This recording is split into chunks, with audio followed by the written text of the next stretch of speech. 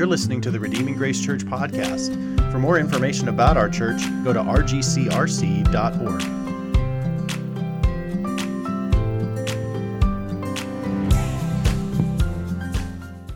Psalm 23. The Lord is my shepherd, I shall not want. He makes me lie down in green pastures. He leads me beside still waters. He restores my soul. He leads me in paths of righteousness, for his name's sake. Even though I walk through the valley of the shadow of death, I will fear no evil, for you are with me. Your rod and your staff, they comfort me. You prepare a table for me. In the presence of my enemies, you anoint my head with oil. My cup overflows. Surely goodness and mercy shall follow me all the days of my life, and I shall dwell in the house of the Lord forever. Thank you, Krista. We'll be in Psalm 23, so if you have a copy of God's Word, turn it on or flip it open, but would love for you to have these words in front of you. I wonder if you were to describe what your experience of God has been. What has your experience with God been? I assume that there may be some in here would answer in different ways. How would you describe that experience? Some would maybe have kind of a negative view there. They've seen God as sort of judgmental or angry or frustrated or like an oppressive father. Some people maybe would say my experience has been more like God is like a cosmic Santa Claus, and I ask him for things and he gives me things, and if I'm a good boy. I wonder what picture you would give to describe what your experience with God has been. If you were to make a Mount Rushmore of Bible characters, you would probably have to put David, or consider David, putting him on there as one of the most prominent, important characters in all of the Scriptures. The Bible says that he's a man after God's own heart. And so I think that if we were to ask David, if we were in some way to be able to get him on Zoom and have a conversation with him and say, David, describe your experience with God, I think he would say, it's like a shepherd and a sheep. The Lord has been my shepherd. And I think that's what Psalm 23 here is David, I think, is towards the end of his life, and he's thinking back on all that the Lord has done for him, all the Lord has done in him, and I think that he is describing what his experience with God is like. And he looks back and he thinks, the Lord has been like a shepherd to me, and I have been like a sheep to him. And so that's going to be the title of our message today, is Experiencing God. Because we can have the same experience as David and know the Lord is our shepherd and be found contented, comforted, and confident in being his sheep. So I want you to think of those three words.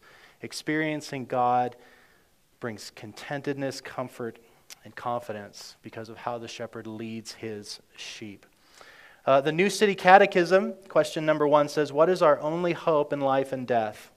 And the answer is this, that we are not our own, but belong body and soul, both in life and death, to God and to our Savior, Jesus Christ. And that's really the spirit of this psalm. Why? This is one of the most beloved passages in all of Scripture. There are people who maybe don't even know a single book of the Bible, but know lines from this psalm. It has done many amazing things. There's a preacher named Harriet Ward Beecher in the 1800s, and here's what he said. I love this. Let me just read it to you because he says it so well. He says, Psalm 23 has charmed more griefs to rest than any philosophy of the world. It has remanded to their dungeon more felon thoughts, more black doubts, more thieving sorrows than there are sands on the seashore. It has comforted the noble host of the poor. It has sung courage to the enemy of the disappointed. It has poured medicine and consolation onto the heart of the sick, of captives in dungeons, of widows in their pinching griefs, of orphans in their loneliness. Dying soldiers have died easier as it was read to them. Ghastly hospitals have been illuminated. It has visited the prisoner. It has broken his chains. It, like Peter's angel, led him forth in imagination and sung back to him his home again. It has made the dying Christian slave freer than his master, and consoled those whom dying he left behind mourning, not so much that he is gone, but because they were left behind and could not go to their shepherd. James Montgomery Boyce says millions of people have memorized this psalm. Even those who know few other scriptures, ministers have used it to comfort people who are going through severe personal trials, suffering illness, or dying. For some, the words of the psalm have been some of the last they have ever heard or uttered in their life.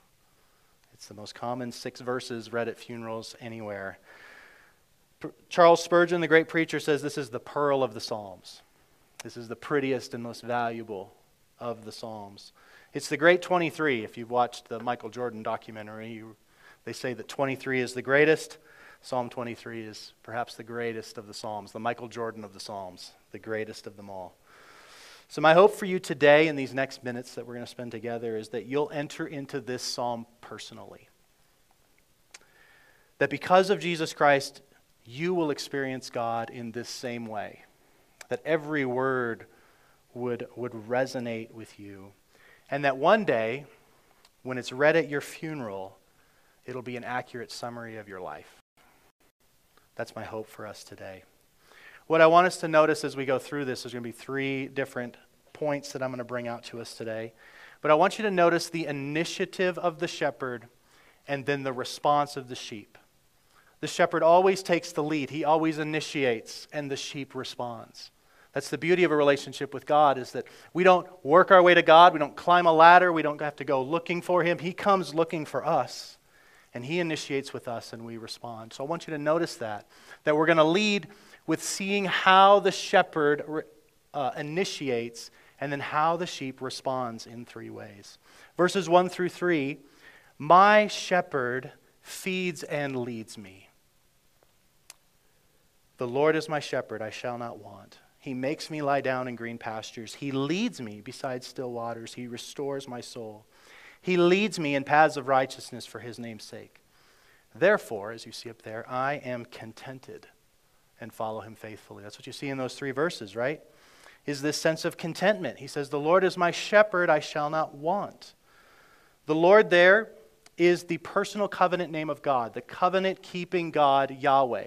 So he's saying Yahweh, not just God in general, but Yahweh, the God of the Bible, the God of the covenants, the God who keeps His promises. I'm not talking about just any generic God. You can't just substitute Allah in there. You can't just substitute some other God in there. It is the personal God of the Bible who is here. The Lord, Yahweh, is my shepherd. I shall not want. A little girl in Sunday school one time misquoted it, and she said this, the Lord is my shepherd, I've got all I want. Which is exactly what that line means. I shall not want, meaning my shepherd knows what I need, and He gives me what I need. John Newton says, everything is needful that He sends, and nothing can be needful that He withholds. Some of you just need to take that sentence and forget the rest of the sermon. Like nothing, everything needful He sends, nothing that is needful He withholds. The word shepherd there is interesting, that the shepherd in no country is seen as like a prominent position. There's nobody that's like, hey, I'm going to leave my prominent job and go become a shepherd. A shepherd is always one of the lower professions, one of the least lucrative professions in any culture at any time. And I find it fascinating that God is not offended at all to be called a shepherd. David was a shepherd. David understands it. He's been a king. He doesn't say the Lord is my king, although that would be true. Doesn't say the Lord is my warrior or my general, although David was both of those things, understood those things. He says the Lord is my shepherd. The Lord comes down to the lowly places. The Lord comes down. And the Lord has preserved that as scripture here to go, yes, I'm very happy to take on the title of shepherd, particularly shepherd of you. The word my there is what Spurgeon calls the sweetest word in the entire psalm is the word my, because it's personal. The Lord is my shepherd. He's not just the shepherd, but He's my shepherd. My personal, Josh Brown's shepherd. King David's shepherd. And he is a sheep. The sweetest word there in the whole verse, in the whole chapter, is the word my. The Lord, Yahweh, is my personal shepherd. It's sweet, sweet words. It says he makes me lie down in green pastures. He leads me beside still waters. So he's now carrying out the shepherd imagery that the shepherd is leading. So the shepherd is going where it's good, and the sheep is following. The sheep never gets ahead of the shepherd. The sheep doesn't care where he's going because he knows where the shepherd's going, right? All I have to do is follow the shepherd. I trust the shepherd. And so he says, but here has been my experience, is that he leads me to green pastures. He makes me lie down in green pastures. He leads me beside still waters. There's a book called A Shepherd's Look at Psalm 23 by a man named Philip Keller. It was a man who's just been a long-time shepherd who then kind of walks through this passage and goes, let me connect this with the shepherding experience. And he makes the point that sheep will not lay down until they've eaten enough. And so the idea here is that they're well fed and they're contented. Laying down in green pastures because my shepherd takes me to good places to eat. He feeds me. And he leads me beside still waters. Rushing waters, a sheep could easily trip, could be sucked in. And so he leads them by waters that are safe. A sheep cannot be content if it's thirsty. I don't know if you've been around a thirsty sheep, but they're noisy and very discontented. And he points out, this Philip Keller says, points out that sometimes stubborn sheep will not wait for the clear, pure water of the shepherd that the shepherd's leading them to. They will stop to drink from polluted potholes along the trail. They'll get impatient with the shepherd sometimes and just take whatever muddy mess is available instead of trusting their shepherd. And inevitably, that water may be contaminated with manure or urine, and they may get parasites, or they may get some sort of something into their respiratory system, parasites or disease. They pay the price for instant gratification by not trusting their shepherd to lead them to healthy water. It says, he restores my soul. The Hebrew word there, restore, means to turn back or refresh. Jesus says that he's the shepherd that leaves the 99 and goes after the one. And so he's saying this is the kind of shepherd that has rescued my life time and time again. I'm so prone to wander, and I'm the kind of shepherd, or I'm the kind of sheep that thinks I can go my own way, I can do this myself, and he restores my soul, meaning he regularly grabs my life and pulls me back into the fold. This is a shepherd who is constantly having to watch me because I'm so prone to wander. And he has again and again restored my soul, saved my life. Come after me. He leads me on paths of righteousness. So following the shepherd is to walk in righteousness. He doesn't lead me into sin. He leads me in paths of righteousness. That means kind of two things. One, the path that the shepherd leads me is always right. It's always right. To follow him, no matter what the path, is always right.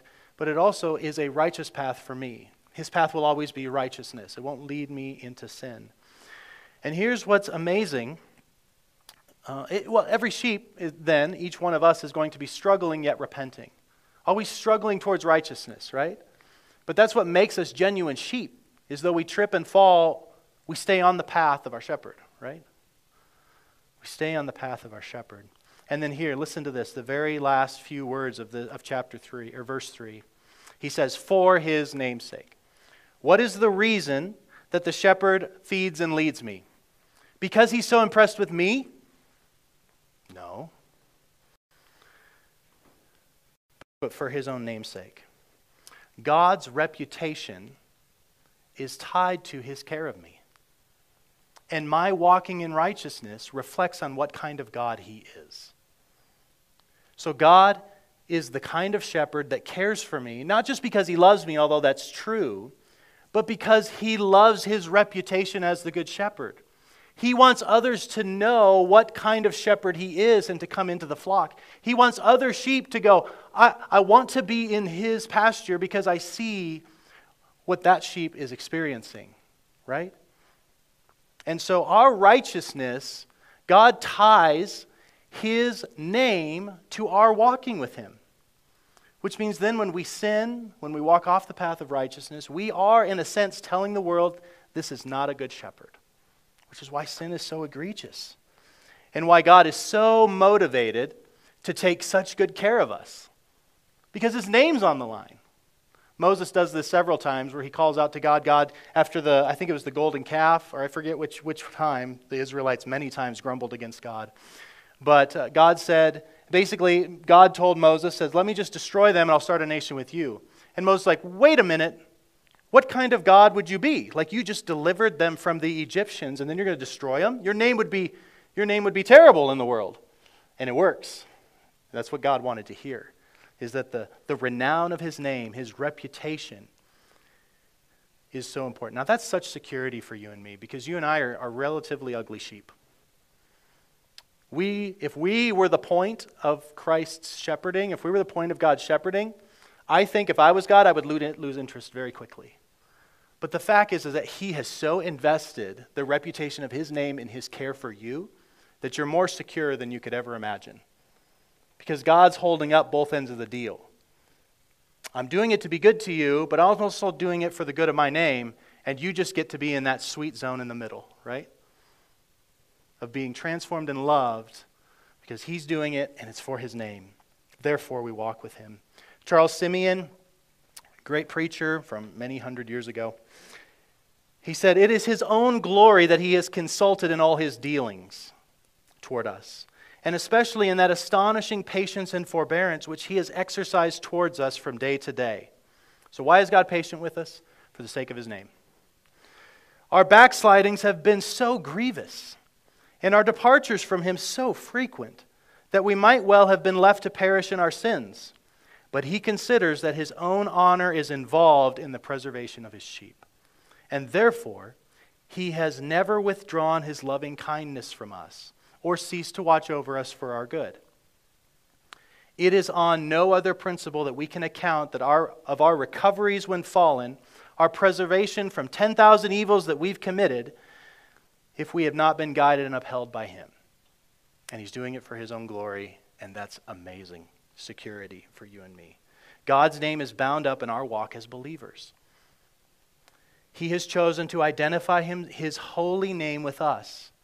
If we live just like the world, we cause his name to be blasphemed. He doesn't look like the good shepherd he is. But for his name's sake, he guides us in paths of righteousness. Another commentator put it this way: "But why is it that this great shepherd will do such great things for me? Is it because he finds me to be of a sounder, more beautiful sheep than the others, and have fewer blemishes than some other ones? No, for I am nothing but blemishes all over. But he will do it for his name's sake. For seeing that he has taken upon him the name of Good Shepherd, he will now discharge that, whatever his sheep may be."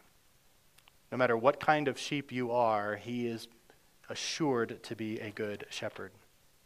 So let's look at verse 4. Verse 4. "My shepherd protects and corrects me." Verse 4. Now we go from the green pastures, still waters, contentment, happy life, to verse 4. Sure, he's a good shepherd in the good times, but look at verse 4. "Even though I walk through the valley of the shadow of death, I will fear no evil, for you are with me. Your rod and your staff, they comfort me." So in the green pastures, he is good and sweet to me.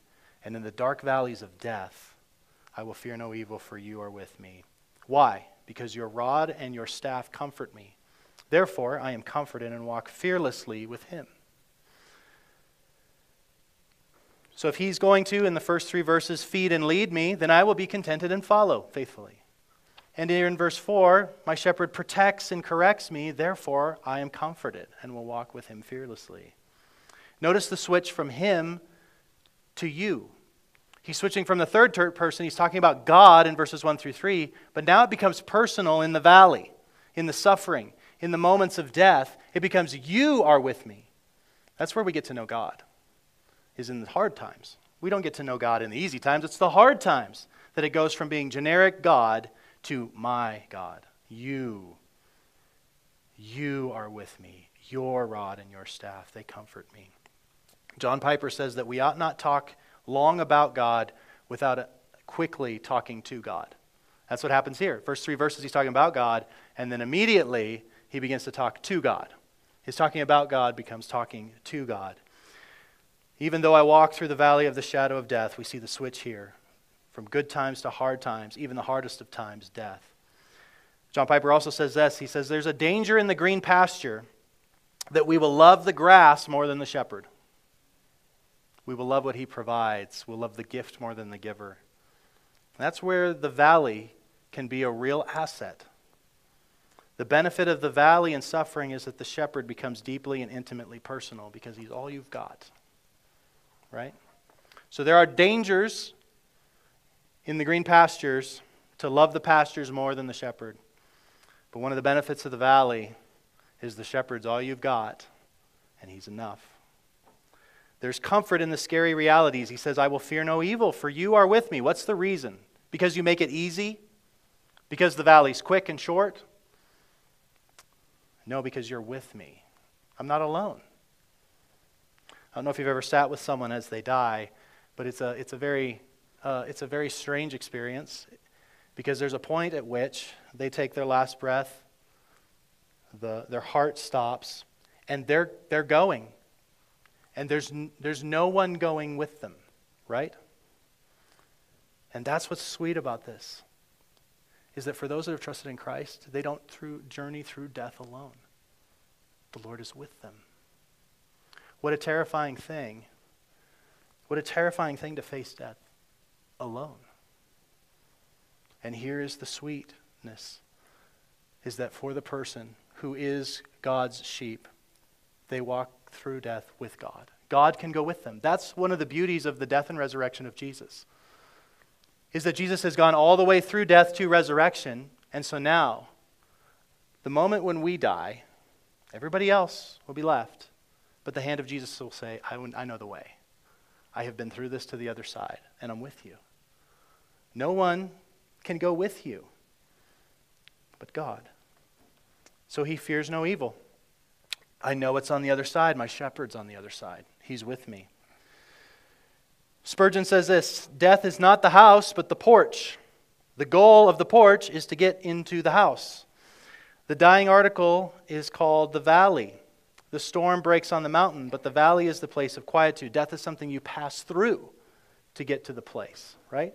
And that's why this is verse 4, is because we're going to get to verse 5 and 6, dwell in the house of the Lord forever.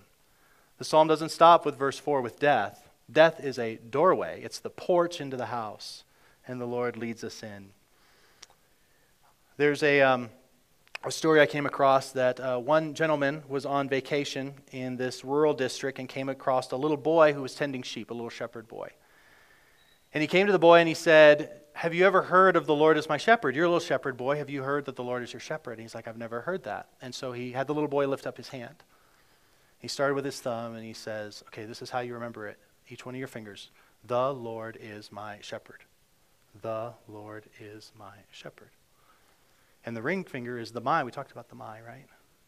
And so he's like, whenever you're out there and you're afraid or something's going on, shared the gospel with this person and just said, if you are trusting in Jesus, the Lord is my shepherd. And so whenever you're facing something scary, you can grab your ring finger and just remember that the Lord is my shepherd.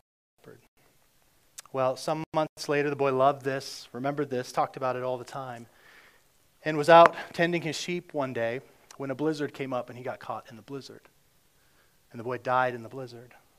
And when they found him, he was holding his ring finger.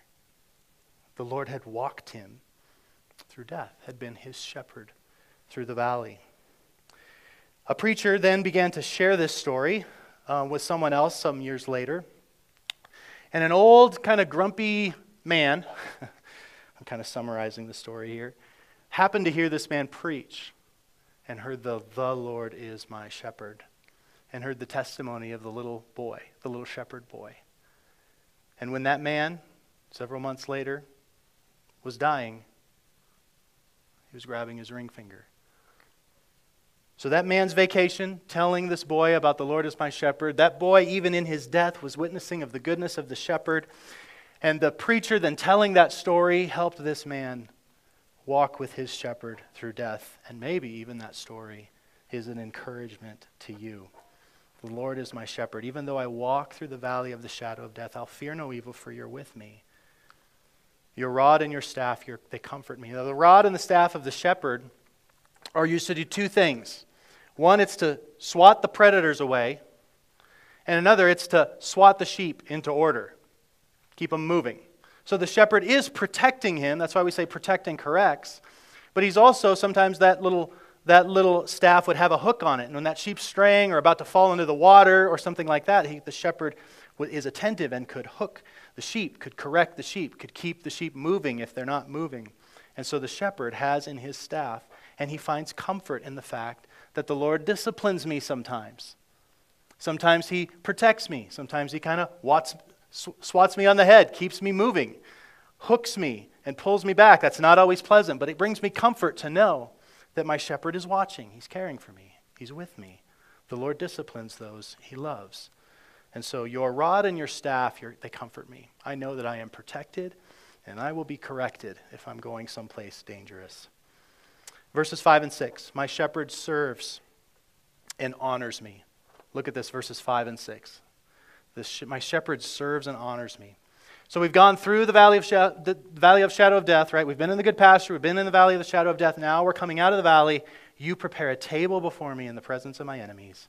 You anoint my head with oil. My cup overflows. Surely goodness and mercy shall follow me all the days of my life, and I shall dwell in the house of the Lord forever. So here we have the idea of the shepherd being like a gracious host who set a banquet meal, right? Set a banquet meal. And look at his attentiveness. You prepare a table before me in the presence of my enemies. So even when it feels like everything's coming around me, there is a peace in knowing that the Lord is feeding me. He's sustaining me. So I can sit at this table, almost looking in the eyes of the predators, and have confidence in knowing that predator can't do a thing to me because the shepherd's with me. I was watching on Facebook, there's this video of this gazelle swimming through these waters in Africa or something, and there's these crocodiles that are like just eyeing him, and he's just swimming along, no big deal. And on the coast or on the beach there is some hyenas, and they're just kind of like watching, and nobody does anything. The gazelle just keeps going, goes up on it, and runs off. What you don't see until later in the video is that there was a hippo right behind the gazelle. You couldn't see that. You're like, this is insane.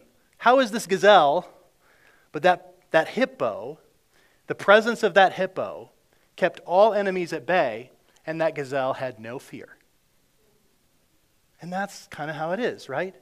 In our lives, we can't always see what God's doing, but we can have the confidence that the presence of our shepherd is near, so we can sit at the table, regardless of how the enemies are encroaching, and enjoy our meal because his presence is there. The enemies know that.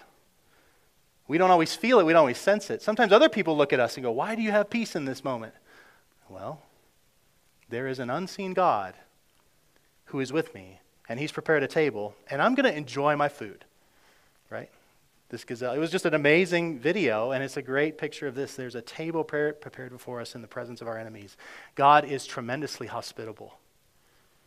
God is a hospitality-driven God. Look at the next line in verse 5. You anoint my head with oil, my cup overflows. So this guy, the shepherds, look at Psalm 23. Here's what he says about this. I think there's maybe a dual meaning here. Shepherds anoint sheep with oil to heal their wounds and to keep the flies and bugs off, particularly around their face. Sheep cannot lie contentedly if insects are always swarming around their nostrils or ears or open wounds. And so the shepherd would pour some oil on them.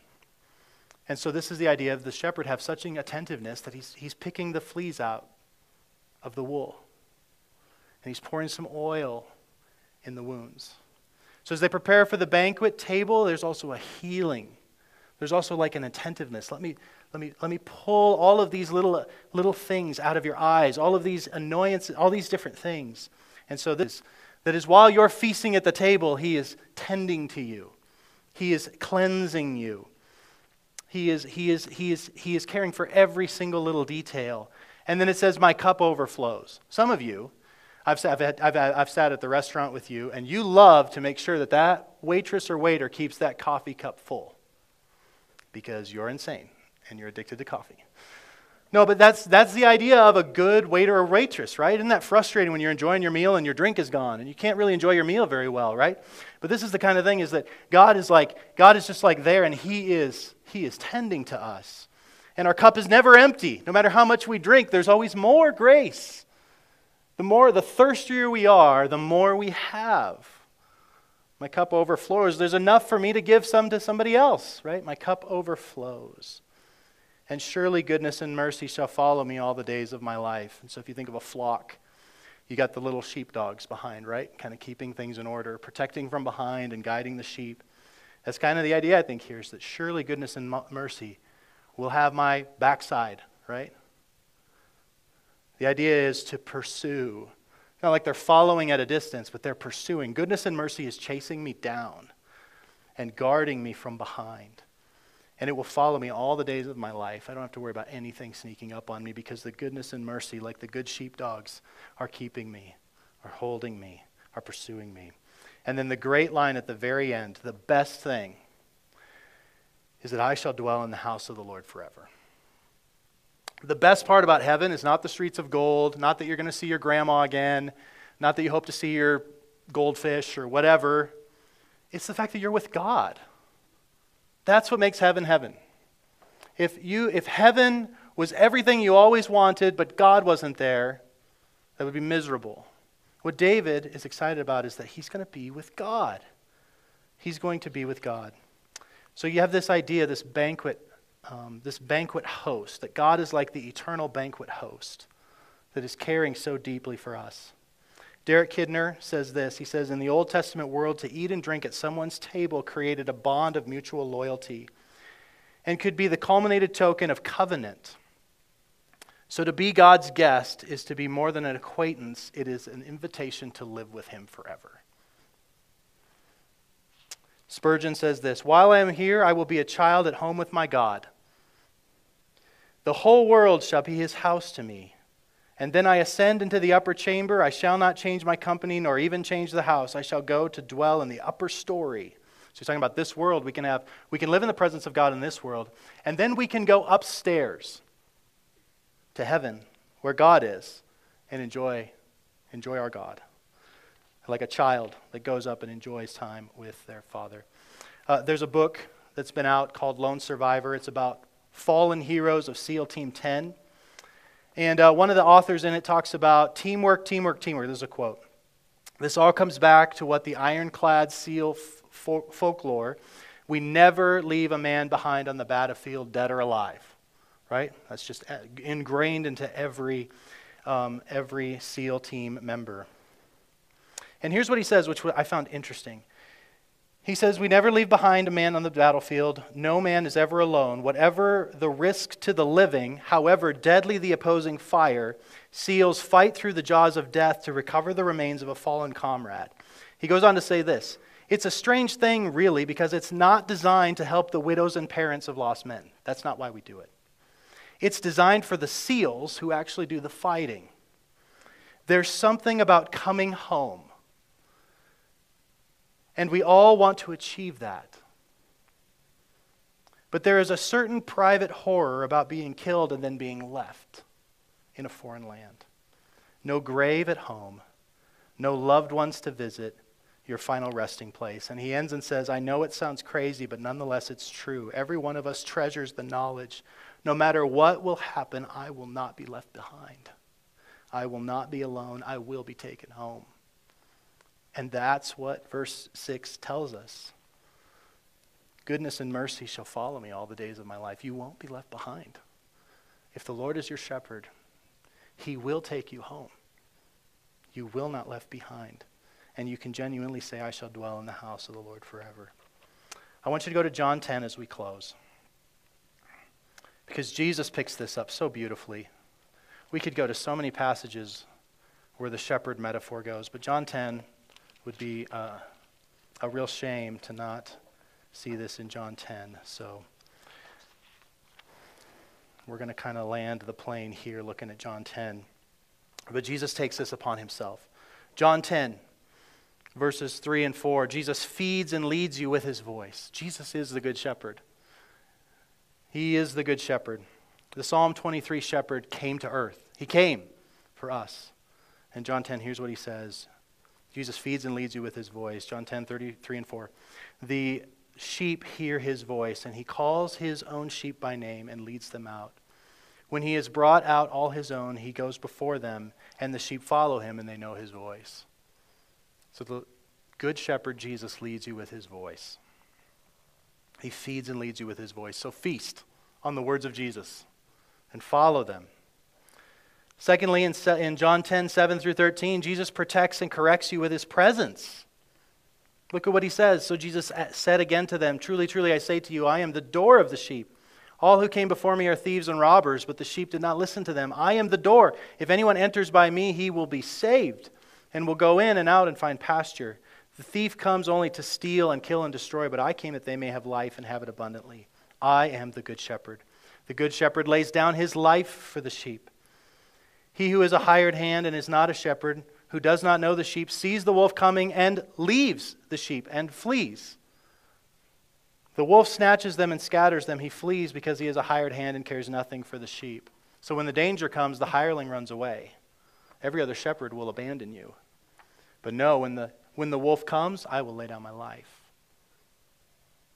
This, Jesus never leaves his sheep. He's the door. Jesus serves and honors you with his death and resurrection in verses 14 through 18. "I am the good shepherd. I know my own, and my own know me. Just as the Father knows me, and I know the Father, I lay down my life for the sheep." No greater service and honor than someone would die for you. And for that one to die, to be the covenant-keeping God Yahweh, is of a tremendous honor and tremendous service. "I have other sheep that are not of this fold. I died for more than just you. I must bring them in also, and they will listen to my voice. So there will be one flock and one shepherd.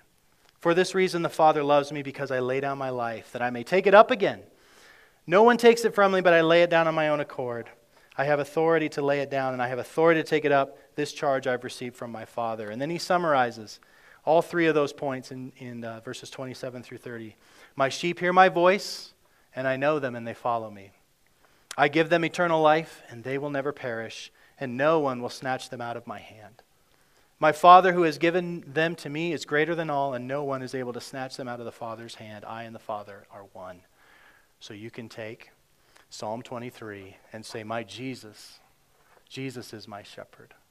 I shall not want. Jesus makes me lie down in green pastures. Jesus leads me beside still waters. Even though I walk through the valley of the shadow of death, Jesus is with me. Jesus prepares a table for me in the presence of my enemies, and I will dwell in the house of Jesus forever." So, friends, find contentment in the leadership of Jesus' voice. Hear his call and answer. Find comfort in the security of Jesus' presence, even in death. Find confidence in the eternal life given to you through the death and resurrection of Jesus. You can have contentment, comfort, and confidence because Jesus is your shepherd.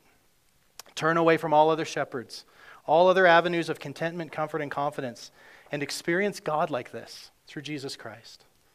If you look at the Psalms, Psalm 22, 23, and 24, Psalm 22 we looked at a few weeks ago. My God, why have you forsaken me?" We have the cross. In Psalm 23, the very next psalm, we have the shepherd.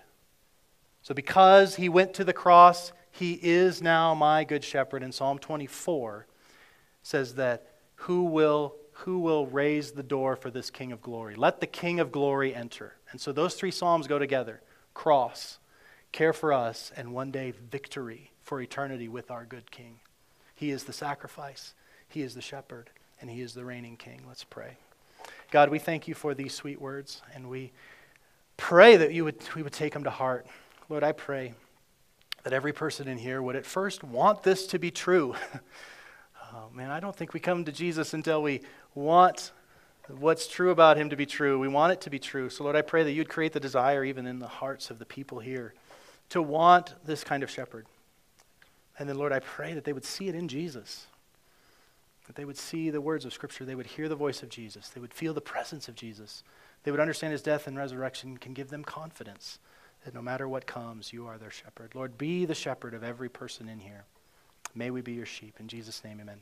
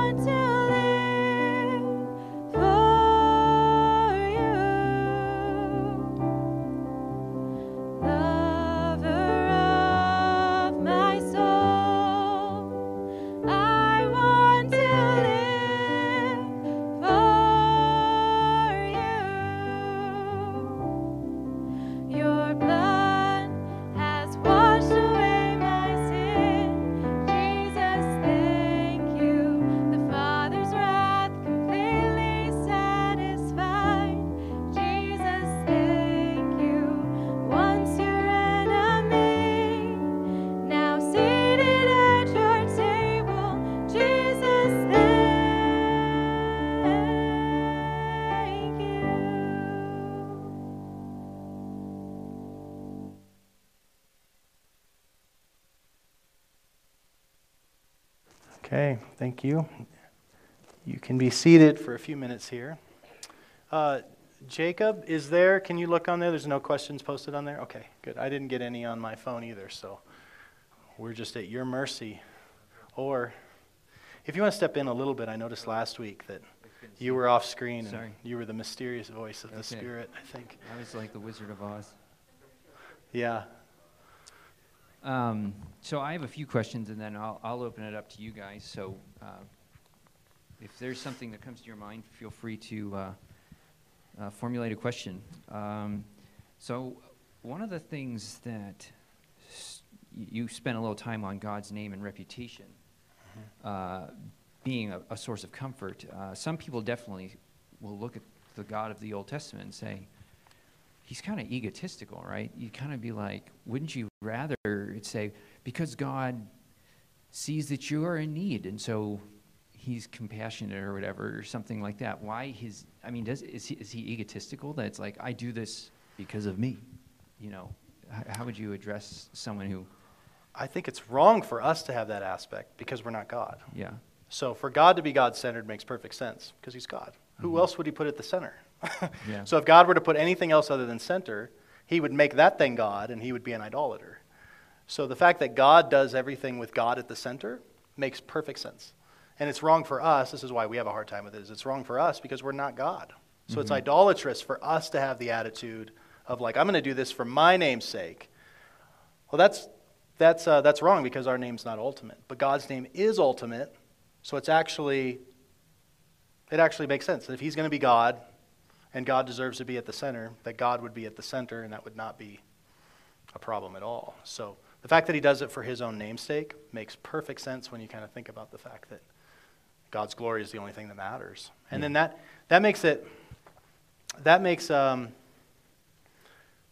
what makes I think our security so strong, is that it's now not dependent on me. It's not my performance or how beautiful I am. God has set his affections on me, and it's as secure as his godness. So while at first that maybe feels a little offensive, like, well, I kind of thought God was doing it for me. Well, yes, but in the more ultimate sense, he's doing it for his own name, and that's a much better way to live, because I think I would get tired of me if it was about me. You know what I'm saying?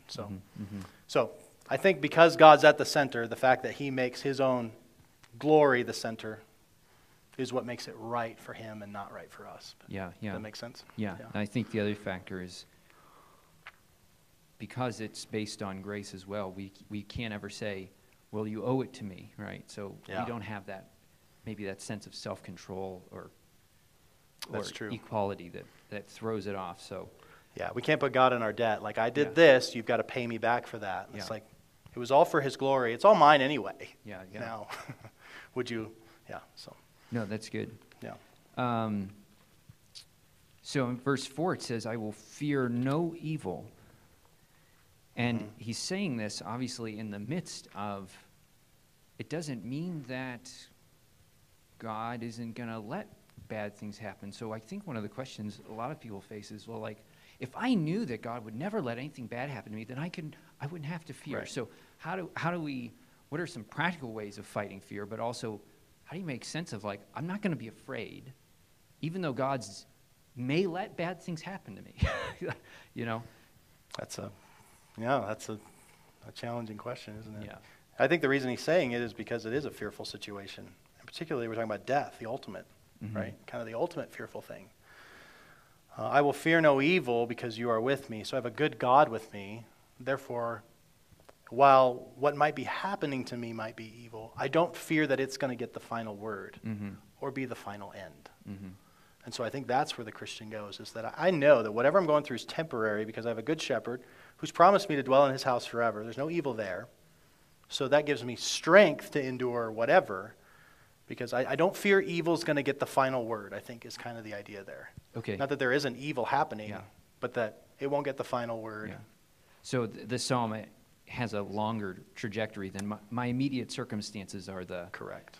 The reason that I can be, God's Yeah. not going to promise me, like, I've got the big house, I've got the Right. all Yeah, the it's comfort that I want right in here, right now, so I don't have to be afraid. It's Yeah. it's the longer vision. Yeah, I Okay. think so. I think that's what he's getting at there. Okay. Questions, Yeah. comments out here? Could it be that if we knew the definition of the word fear in the original language, that it might be a little bit easier for us to see this? Because we see the word fear, and we know what fear means to us. Yeah. But were we to explore that in the original meaning of the original language, Mhm. maybe that would offer some explanation. Right, right. Should I repeat the question for? Yeah. So the question was, perhaps if we knew the original language, Hebrew for fear, maybe that would change our understanding of the verse as to what is the nature of this fear. And I guess one question, might be, is it, I will have no fear or I will not act in fear? I don't know, is there do you have clarity on what do you think, like, I won't act by fear or I won't feel fear? Oh, I think we feel fear. Uh-huh. Yeah. I don't Okay. think we have control over our feelings. So, but I think it's like, I will fear no evil, meaning I won't succumb to that feeling. Okay. And yeah, certainly fear kind of takes different connotations. The fear of the Lord is the beginning of wisdom. And so that's a fear that's a slightly different species of fear than I will fear no evil here. We hold it to a different standard. Sure. And fear, in our mind, if we're not thinking about what the meaning is here, Mm-hmm. fear is fear. I mean, Right. we don't want to be fearful of Yeah. anything. Yeah. But yet, if we fear the Lord, we revere Him. And so we're not going to submit and succumb to the fear. We're not going to revere it as being all Right. that you just said. Yeah. Good. Yep. I agree. That's good. Anyone else? Anyone else? Other questions? Everybody's just hungry. About the previous question, we said that, everything what His name says, that we need to Yep. remember that He paid the price. Yeah. Yeah. Yeah, it's his world. He's the one that accomplished the gospel. Like, he can kind of decide what happens. But that's for our good because he is good, right? Yeah. So, yeah, that's good. What? That's right. He did do it. He didn't just say he would do it. He did do it. Yeah. That's good. I don't have any more questions. Yep, so- I think that's good. Thank you. If you have other questions or just want someone to pray with you, I'll be around. And you can certainly grab any other person here, I'm sure would be happy to pray with you. So if you'd please stand, let me give us our benediction. Thank you for being here with us. I pray that there was maybe a sentence or a paragraph or a line of scripture that you'll take with you this week. I love I always forget to bring my paper up here with me, so I'll just read it off the screen. Here's our benediction, these good words to send you out with from Jesus in John 10. My sheep hear my voice, and I know them, and they follow me. I give them eternal life, and they will never perish, and no one will snatch them out of my hand. What great security, what a great shepherd we have. Make sure you check out redeeminggrace.info. Leave us a prayer request. Register for next Sunday. Connect with somebody today, maybe out it's not so stinking hot today. So enjoy a little bit of fellowship before you go. Thanks for being here. You're dismissed. Thank you for listening to the Redeeming Grace Church podcast. For more information about our church, go to rgcrc.org.